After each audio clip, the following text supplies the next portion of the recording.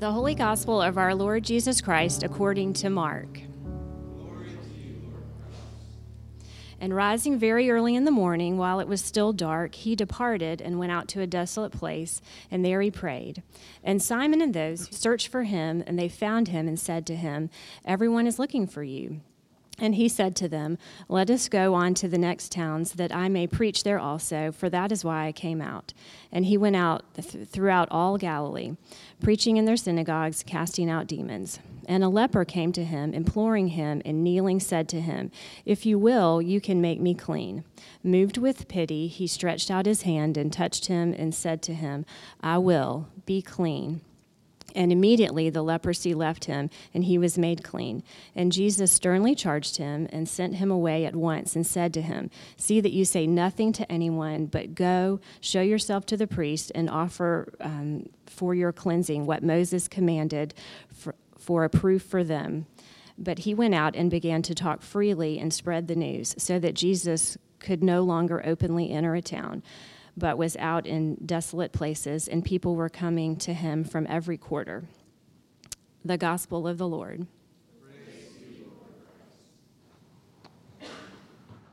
Well, good morning. As I get started, I was listening to a song this morning before I came, and I want to pray some of the lyrics over us this morning. So let's pray. So, Father, come and fill this room. Anything apart from you, let it fall away. And Jesus, that's my prayer here this morning, that whatever happens today is of you, that everything else falls away, falls to the wayside, and we can focus all of our attention on the words that you have to say. In Jesus' name we pray, amen. Amen. So my sermon title today, or for those of you who don't know, my name is Cody Quinn. I'm the director of Diff students here, and so I deal with middle school and high schoolers all the time. And me and my wife moved here about 8 months ago. Yesterday was actually our 8-month anniversary of being married, so we're pros at it now. And we actually thought, or I think I had this thought of whenever we moved here that we were already pros. You know, we had been married like 5 or 6 days when we moved here. And we just had it down. I mean, we were moving away 4 hours from our family. We're on our own. We're together. We got this. And then we switched Kelsey's name. And that's like when the floodgates went out, because you have to change everything. Our insurance was in her old name and all this stuff. We had to go to DMV like 19 times. And it felt like 19 times. Kelsey was like, "I'm not going back anymore." And we just had all these things to do. And then trying to get our license, get our license plate. And then not to mention, we got an email a couple weeks ago saying, "Hey, Kelsey, your school debt you're about to have to start paying it. Your school loans need to be paid back." And so we're in the process of trying to push that back, get low payments, whatever that is. And then on top of all that, it's tax season. I've never dealt with taxes. That's my mom's job. She's the accountant, the bookkeeper of the family. You know, that's her job. Well, now I'm having to get my stuff together, get Kelsey's stuff together. And this adult life is hard. And we felt a little swamped kind of in the background of our life. We've loved our move here. We love everything about it, but we just kind of had this feeling of being swamped. And then as I was thinking of this, I thought, man, I deal with kids like twice a week, but I don't come home to kids. I don't have little ones running around. Thank goodness, because I'm probably not swamped. You guys know a lot more about being swamped than I do. And, you know, I just wonder, and I ask you the question, in what ways have you felt swamped? Because I can see it in my life, but I know it's probably true for many of us that we feel swamped in life. And maybe it's, you know, for those of you with kids, it's your kid's schedule has you feeling swamped. You know, dealing with the students, I see some of their schedule.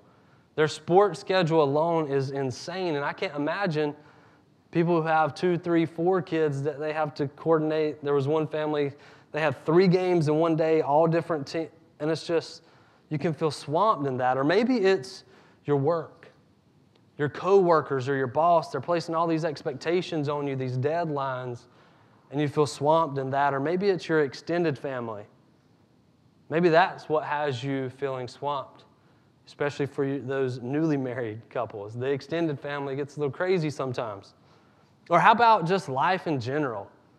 Just every once in a while, you just get this feeling of you're just treading water, trying to keep your head above water. You feel swamped. Well, I know as I was preparing this message that God spoke to me and has helped me through this, and I know that He's going to do that for you.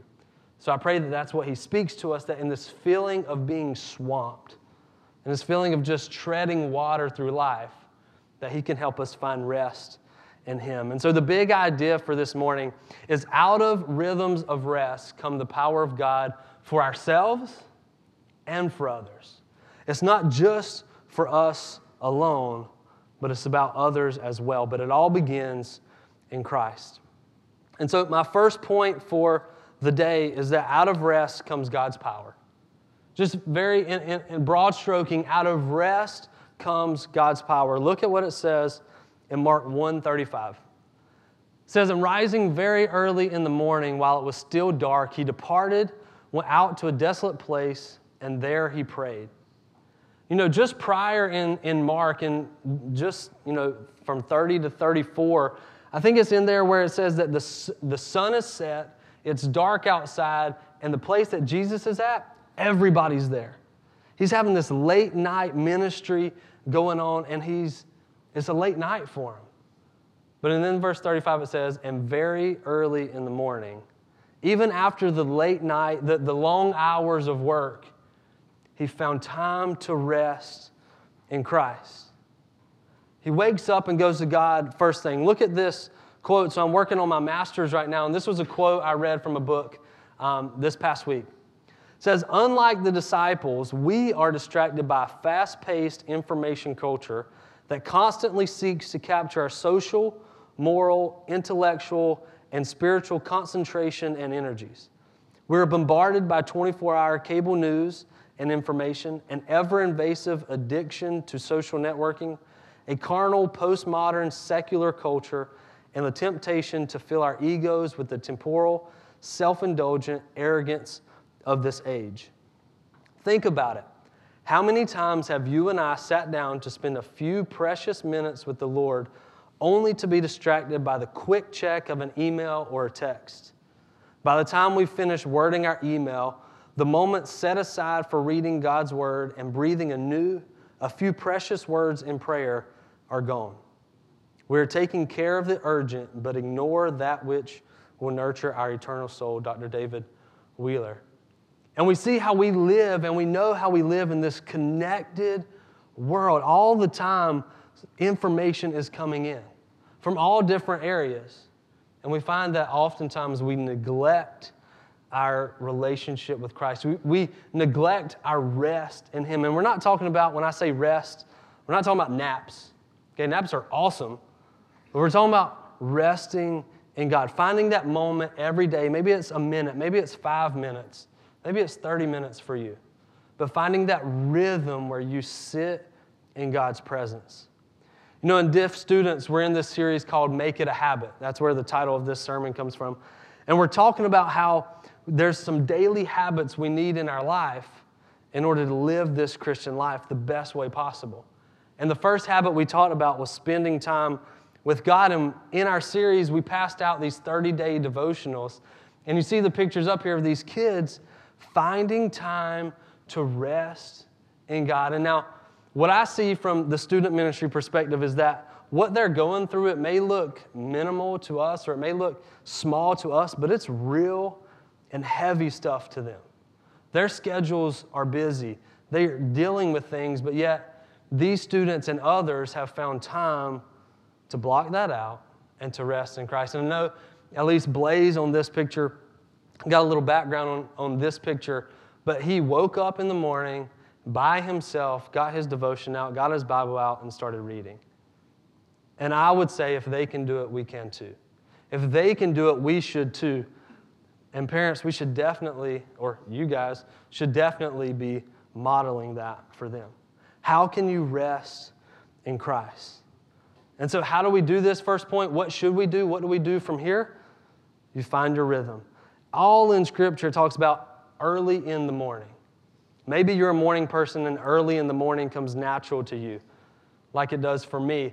But for many of you, it doesn't. What is your rhythm? Is it a couple minutes at your lunch break? Is it an afternoon when you get home? Or maybe when you put the kids to bed, you have a moment to breathe. Find your rhythm of rest. Because out of your rhythm of rest is where God's power comes from. And point number 2, along the same lines, very similar, but it's out of rest comes God's power for you. Out of rest comes God's power for you. Look at what it says in Mark 1:36 through 39. And Simon and those who were with him searched for him, and they found him and said to him, "Everyone is looking for you." And he said to them, "Let us go on to the next towns, that I may preach there also, for that is why I came out." And he went throughout all Galilee, preaching in their synagogues and casting out demons, Mark 1:36 through 39. So we see here in the Scripture that Jesus was in this desolate place by himself, and Peter comes running up to him and says, "Hey, Jesus, Jesus, Jesus, everyone's looking for you. Everyone's coming to find you. They're searching for you." And a rabbit that we can't chase, or we're not going to chase this morning, is, why are you coming to Jesus? These people were coming to Jesus for everything that they could get, for selfish reasons. They weren't coming to serve him, to obey him, to figure out what he wanted them to do. They were coming just to get. They were coming for the miracles. And so the obvious question is, why do we come to Jesus? But we're not going to spend time on that. We're going to talk about how Jesus responded. How Jesus responds in this moment of rest for him. How does Jesus navigate this urgent request from Peter? And we see that Jesus says, "Hey, I got to go on to the next city. I got to go on to the next spot. I got to go to preach. I can't be here any longer. I got to go." And we see out of that resting time, Jesus found order. Resting in God orders our lives. It brings order to our lives. It sets our priorities for us. You know, one way we see Jesus setting his priorities or order coming to his life is from the voices being spoken into his life. Peter specifically in this passage. But how about you? What voices do you have speaking into your life that constantly are demanding something from you? There's an urgent need all the time. Is it your kids? Is it your bosses? Maybe your spouse, coworkers? We all have these voices in our life. But when we find our rhythm of rest, God's power flows to us and it brings order to our life. He shows us what our priorities should be. He shows us how to have victory over our schedules. He shows us how to order our life. And maybe it is the schedule that presents this urgent need. Out of our rhythm of rest, we can see that God is providing us power to overcome all of that. So what do? From our rhythm of rest, see how God's ordering your life. If you don't have this rhythm set up in your life right now, once you find it, once you find that time to rest in God, see the priorities that God places for you. How is God ordering it? What should you do and what should you ignore? Just like Jesus had to move on from this situation with Peter, we can't do everything.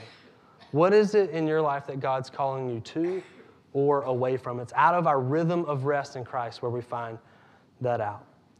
Point number 3, out of rest comes God's power for others. The gospel isn't selfish. Jesus, when we rest in God, it isn't just for us. It's for us, but it's also for others. Look at what it says in Mark 1:40-42. And a leper came to him, imploring him, and kneeling said to him, "If you will, you can make me clean." Moved with pity, he stretched out his hand and touched him and said to him, "I will be clean." And immediately the leprosy left him, and he was made clean. You see, growing up playing sports, I played travel baseball, soccer, football, basketball, got into golf in high school, played anything I could, I played. And one of the constant things you see or you hear, especially when you're playing defense, is you got to keep your head on a swivel. You got to keep your head on a swivel. You got to keep your head looking for everything, because in football and basketball, if you get locked in on one spot, the ball could go right past you. Someone could break behind you. Or in football, you could get creamed if you're focused in one spot. And we see that that's kind of what Jesus is doing here. Jesus has his head on a swivel. He's got his mission. He's got his why of what he's doing because he's rested in God. He's figured that out. He knows he's got to go preach. He's got to go to some more cities. But then it looks like this guy with leprosy just comes and interrupts that. But we see Jesus stops and he shows compassion. You see, it's from resting in God where you will see the opportunities of God. Now, I'm sure all of us can attest to this, that sometimes there's some unexpected things that happen in our life. There's some unexpected people that enter our life. How do you know if you should stop and respond to that? Because you've rested, you've figured out your mission, you've figured out your why for the day or for your life in general, but how do you know what you're supposed to step into and ignore? How do you know when you're supposed to reach into other people's lives? And we see that it's from that moment of rest. We'll see those opportunities, we'll identify those opportunities and know when it's time to step in. But here's the deal. Here's the catch. If you haven't rested in God, if you haven't sat in the presence of God, how do you expect to give it? How do you expect to give Christ to someone that you haven't seen in a while or you haven't talked to in a while? And so it's in that moment of rest where the power of God comes to us so that it can flow through us and affect others' lives as well. So I urge you, what do? I urge you, look for opportunities of God. Keep your head on a swivel as you set your rhythms of rest. As God's power comes to your life and you're filled up, look for opportunities. Look at where God is bringing someone or something to your attention for you to reach out in, because the need is always going to be there. But it's in resting with God you find out what your mission is, what your why is, what you're meant to do in that moment. And so the challenge for the day is to find your rhythm of rest so that God's power can flow to you and through you. I always think about in the airplane where you're supposed to, if things go wrong, you're supposed to put the mask on you first so that you can help everybody else. You got to take care of your rhythm of rest before you worry about other people, because you have nothing to give. God hasn't filled you up if you haven't been in a rhythm of rest. So the challenge is to find your rhythm, find your moment where you can step into the presence of God so that His power can flow to and through you. Let's pray. Father, this morning I thank you for the opportunity to speak your word.